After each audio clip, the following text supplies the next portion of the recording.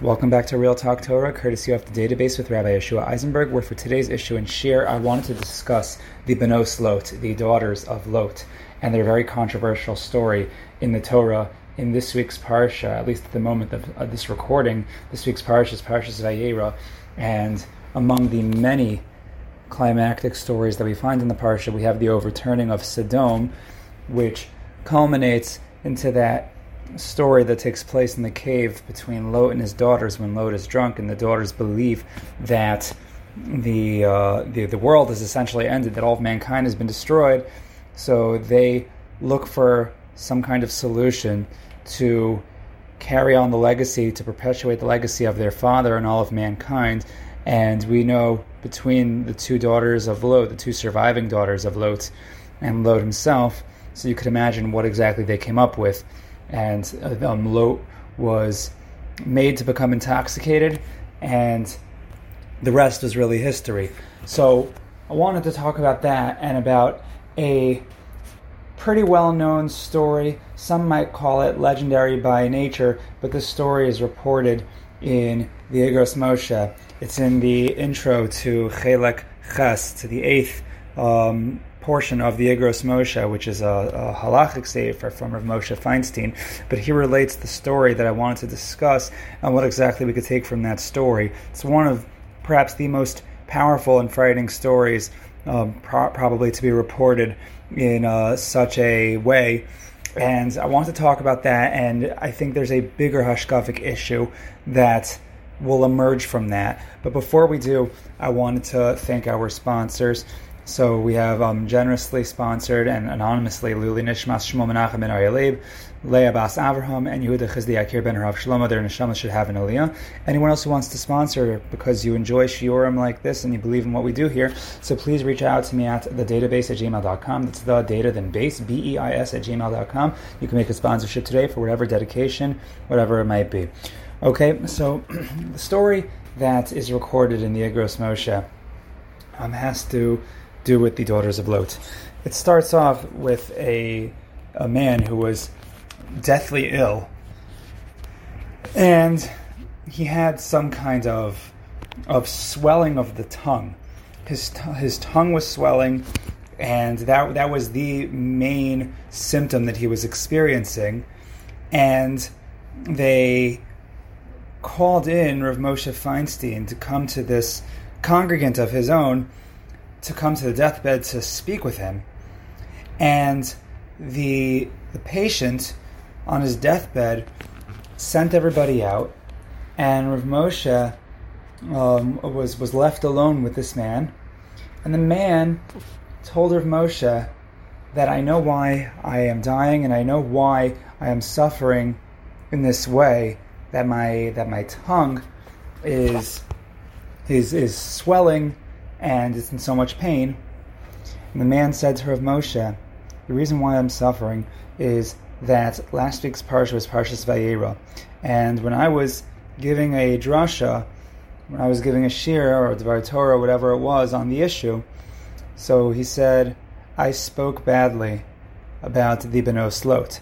Now Chazal themselves, they do fault the older of the two daughters, who named her son Moav, which is a play on the words Me'av, from my father, and that was considered to be a slighting of the midah of tznius, a lack of tznius in a certain respect. And the other one was Ben Ami, which became Ammon. But either way, we do find that. But Chazal also tell us that Lot's daughters acted l'shem shemayim. So even though they did arguably one of the most abominable acts, an act of incest, which in a normal scenario is a breach of Gilei Arayos, and it is it is punishable by death, capital crime, one of the big three. But they acted l'shem shemayim, and there's a whole sugya to discuss about an Vayeira that's committed lishma. But that said, this individual he berated the Benos Lot, and he said, I don't even know how it can possibly be that David HaMelech could descend from them, because we know that David HaMelech comes from Rus, who came from Moab. But he was saying, not, to put it simply, not nice things about the Benos Lot. And he said that last night I had a dream, and these two old women appeared to him. Their faces were covered, they were in robes, and they were dressed very modestly, and they were these very old women, and they came to him and they said, you are suffering now because you spoke ill about us. You spoke badly about us. And we acted l'shem shemayim, and the reason why we acted the way we did, and the reason why we even, in a certain sense, tried to publicize the nature of our act with our Father, to perpetuate the legacy of what we knew in the future would be the coming of Mashiach from David HaMelech. So the reason why we specified, or at least the older one specified, Moav Me'av, even though it was considered in a certain sense to be not tznius, but to understand why we did this, we didn't want anyone to think that Mashiach is someone that comes from an immaculate conception, right, like other religions try to suggest. We wanted to make sure it was known that this was someone who was born of a union between man and woman, and that is why we acted the way we did. But we were completely l'shem shemayim. We didn't know that that it wasn't the end of mankind as everyone knew it, and that's why we did what we did. And because you spoke lashon hara about us, because you slandered us the way you did, you're suffering the same way the Meraglim did, that they had their tongues swell until they exploded, and until they died, and that's going to happen to you now. And so the man relates this to Rav Moshe, and the man wants to do a vidui, he wants to do a teshuvah, and so he confesses this, and then the man turned, faces the wall, and then he passes away. Thus relates Rav Moshe Feinstein in his masterwork, the Igros Moshe. Now, it's a powerful story, and it's a frightening story. The question is, what exactly do we do with a story like this? And I think there are many directions that we can go in if we think about the implications of the Benos Lot, why they did what they did, what we can learn about, when it comes to our heroes, where they come from. They come from the union of man and woman, sometimes even the less flattering kind of a union. There's much that can be said, but I want to speak specifically to the point of what the person ostensibly did wrong, and to think about how even in the area of Torah learning, we can maybe not be careful enough and maybe possibly chas v'shalom step on some kind of a landmine and wonder that maybe we could have been better. And when we consider the Benos Lot, so there are really two things I want to focus on.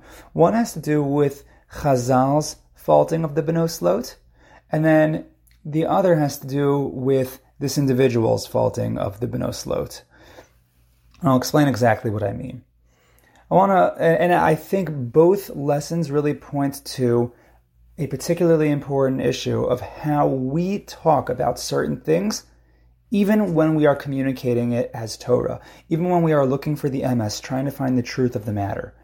Because I think that sometimes in that pursuit of truth, sometimes we actually do make a mistake, and it has nothing to do with truth or false. It has everything to do with how we present and the hashkafah of the matter. Right, something, when I talk about the hashkafah sometimes is seen as a fluffy word. People don't really know what the word hashkafah means. I think it has important implications. We have to not shy away from the meaning of hashkafah and try to explain right now what that word means. To differentiate between something like halacha and hashkafah. Right, halacha is like the rule of the matter. And you might say that there are certain facts on the ground. Right, when it comes to hashkafah is more about an attitude, an outlook, a way we approach something, a way we think about something, right? The halacha might be what it is, right? Or the emes of the matter, the truth of the matter might be the way it is, but that doesn't necessarily speak to what our hashkafah should be on the matter. So The reason why I'm splitting the hairs here is because I think Hashkafah has everything to do with the difference between how we present things and how we relate to and think of things. And it can be the difference between someone who is learning and presenting and thinking about Torah the right way and someone who is not doing it in a careful way and chas v'shalom can be setting themselves up in a snare of chas v'shalom suffering for misrepresenting something, maybe not just misrepresenting, but lacking in a certain reverence. So, if everything I said until now is a little bit vague, let me explain. So let's return to the Benos Lot and what Chazal did to differentiate. For example, between the younger daughter of Lot and the older daughter of Lot. Of the two remaining daughters, Lot had a number of daughters. Two of them survived, and one named the child Ben Ami. The other named the child Moav.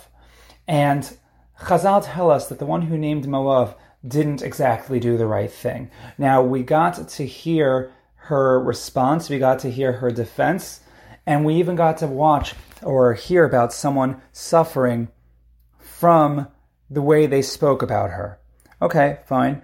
But let's go back to Chazal's faulting of the older daughter who named Moav. Chazal say, look how far-reaching the consequences are of the two ways that they decided to present the names of their kids, what they decided to go with. The one who called Ben Ami, which is a generic way of explaining this was born of human. Moav is more explicit, it's more graphic, and that is saying Moav Me'av from the father. So, what's the difference? Well, we can get to technically and syntactically what the difference is, or even just in basic meaning.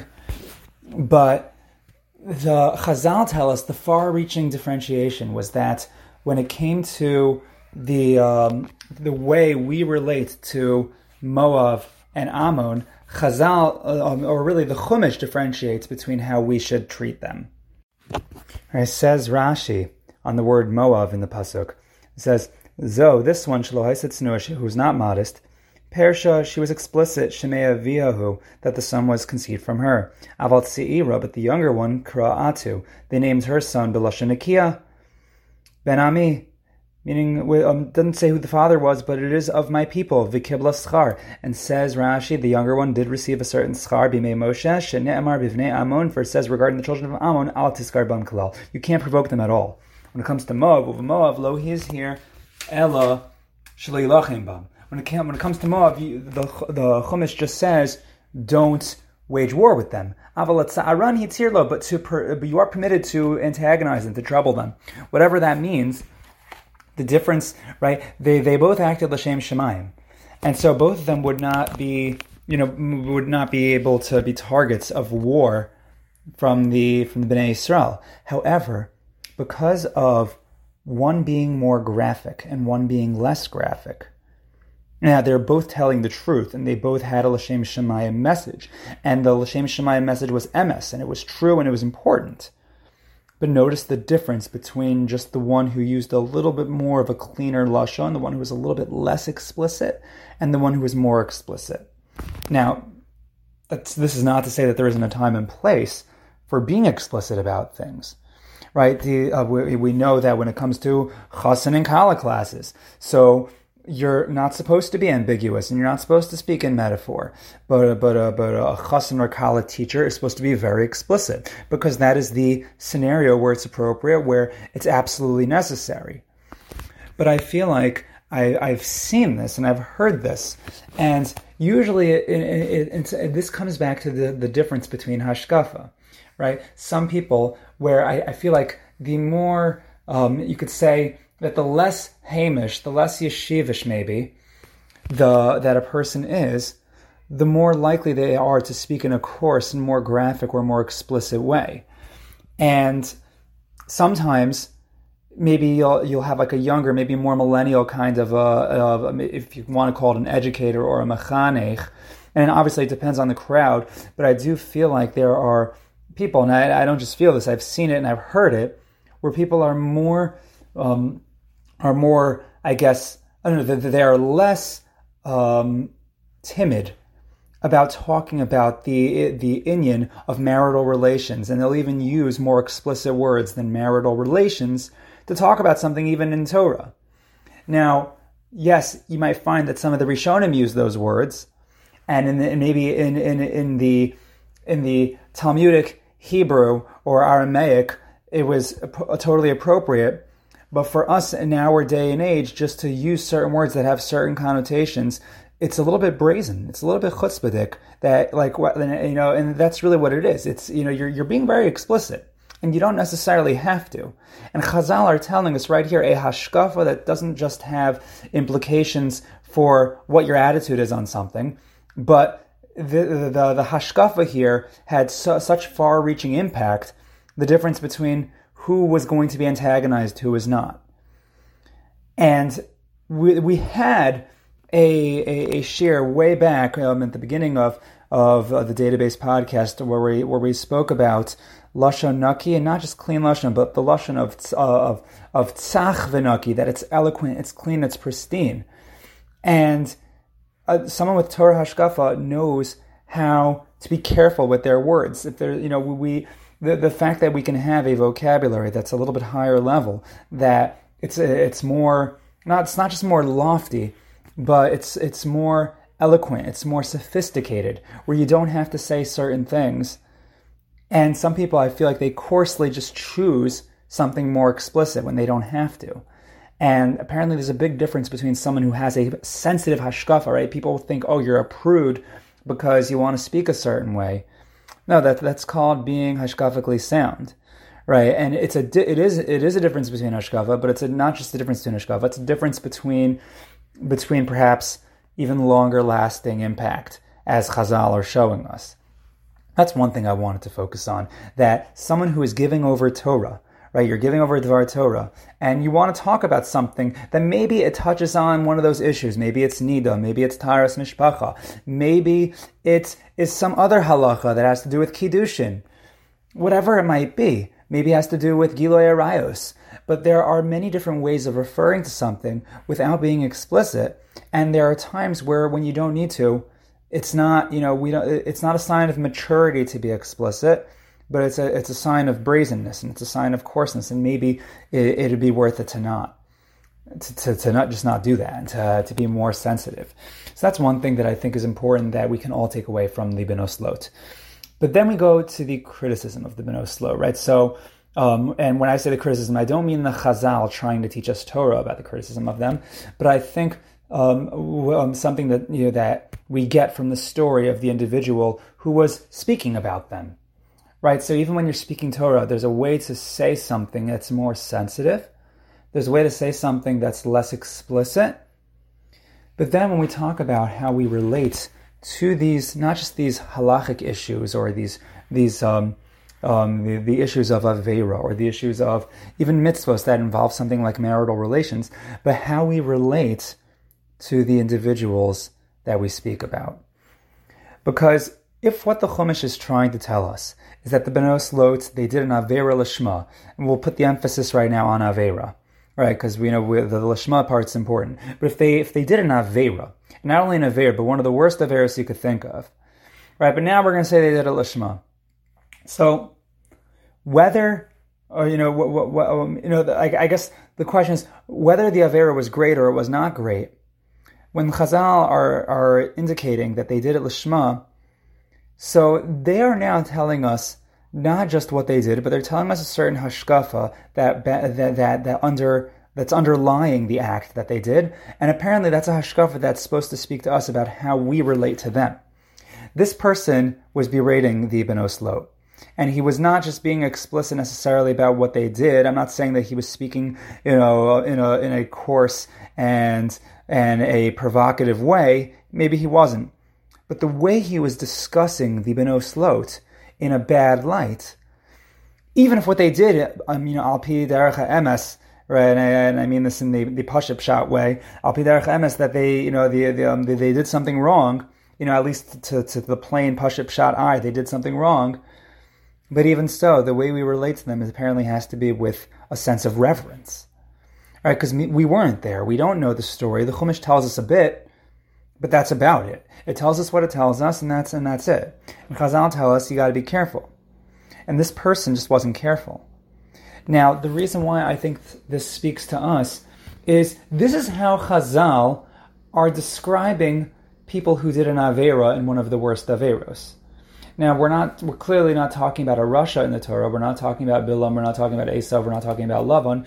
We are talking about other individuals, the Benos Lot.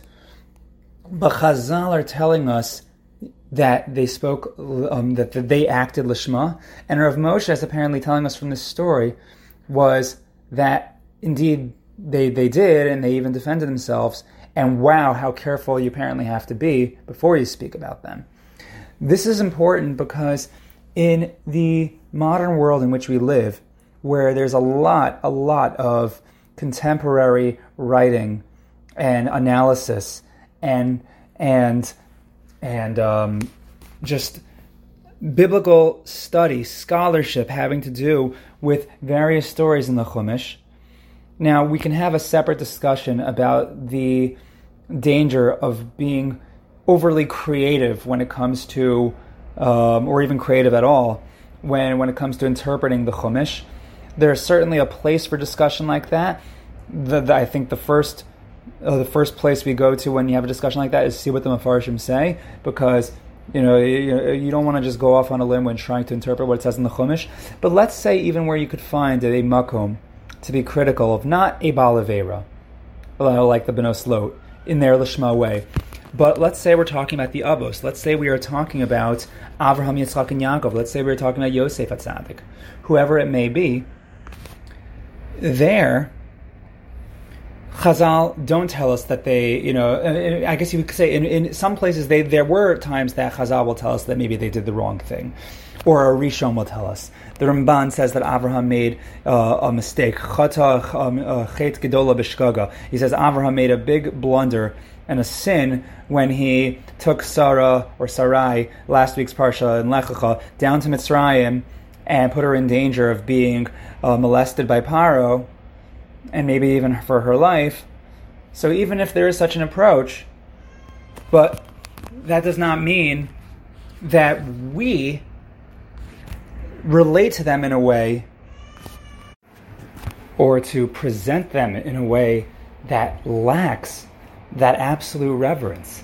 And this is a hashkafah, right? This is not a question of what the narrative said, right? Like I would say for sure, if you're going to try to give an interpretation that somehow portrays people like the Avos, or even members of Chazal, or people from the Chumash. I'm talking specifically about the people that were not labeled Rishayim by Chazal. So if you're going to try to relate to them, especially when you might have a story in either Midrashim or in Agadata and the Gemara that perhaps portrays them in not the best light. But if you on your own are going to try to come up with an interpretation that's not going to present them in a good light, so that would be, on its face, a lack of reverence. And now you might say, now listen, what if it's true? Am I trying to hide the truth? So the question is, well, maybe it depends. Like, how are you presenting it? And I would say that if it has to do with your own interpretation, I would say not only think twice, but I would say you'd have to think 100 times, because you got to make sure you really understand the story if you're trying to get the best out of it. If the question is how I can learn for myself, what I should be doing, what would be right, what would be wrong, and maybe you can discuss that with a Rebbe based on a story. You can say that this behavior from this Tana, this Amora, or this person in the Chumash doesn't seem like it's correct. So then you can discuss it. And if that's really where it's coming from, right? If it's Lishma, if it's L'Shem Shemaim, and if it's for the sake of MS, so then there's room for that discussion. But that all comes with the reverence for the topic at hand, and not just the topic, but for the individuals that you're talking about, these real-life individuals who apparently were really holy. That even if the Ramban, let's say it is MS, let's say that it is MS that Avraham made a mistake in one of his tests. Or let's say that Yosef was on his way to do an Vayeira, even though there are multiple interpretations. Let's say Noach would not have been as great as Avraham. right? Pick any of the stories you could think of. Let's say Yaakov Avinu made a mistake in how he treated Yosef against all the other brothers. What if maybe Yaakov had shady tactics, at least seemingly shady tactics, which he was ordered to do by his mother when it came to getting the brachos? Let's say all of these things happened. Now, there might be interpretations that actually portray it in a better light, and maybe for a good reason. Now, we can discuss what seems to be most compelling, what seems to be truth, but even when, it's not just how you package it, but the hashkafah of how you relate to these individuals, right? If there's something that is a sensitive issue for some reason, so you're not necessarily a hero for blurting it out and being explicit about something that you say, oh, this is the truth, it's MS. But one second, who are we talking about? What are we talking about? If your own father did something wrong and you respect your father, you're going to talk about it differently. If your father did something that which Al Pi Pashup Shot, Al Pi the MS was the wrong thing to do, there's going to be a different way that you're going to talk about that than the way you will talk about it if some lowlife committed the same crime. And it might be because it's done differently. It's maybe one was l'shem shemayim, maybe one wasn't, or maybe not. Maybe it was a genuine mistake. A person gave into the Yetzer Hara. But how we talk about the avos, and maybe how you talk about a rav, or a rabbi, or a machanech, someone that you maybe felt did the wrong thing. But if you have respect for the person, and you should, if someone is involved in Torah, if someone is a fellow Jew, and maybe they did something controversial, maybe they were known for something controversial, but to have a certain reverence to say, maybe there was an aspect of that's l'shem shemayim, and I should be a little bit more sensitive, a little bit less coarse, a little bit less explicit about how I talk. And of course, yes, there is a time and a place where you do have to be more explicit about some things. But being brazen just for the sake of being brazen, being explicit just for the sake of being explicit. So again, that doesn't make you a hero, and it doesn't make you a master machanech, and it doesn't make you, it doesn't make you anything better. And if anything, we learn from the Benos Lot who acted l'shem shemayim, whom Chazal tell us acted l'shem shemayim. We see the difference between how they portrayed things and how they discussed things. And we see from the story about the Benos Lot, about the person who spoke about the Benos Lot, how maybe there's a different way you can portray something and it'll make a big difference. So I think that's a hashkafah that we need to continue to ingrain in ourselves.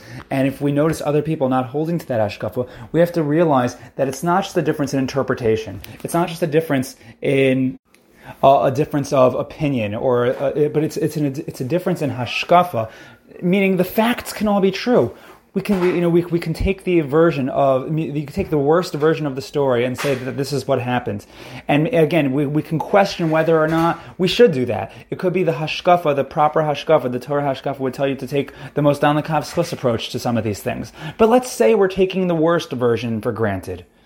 Even that, how you talk about it, how you speak about such things has to be not just with utmost sensitivity, but with utmost reverence, especially when we're talking about something like the avos.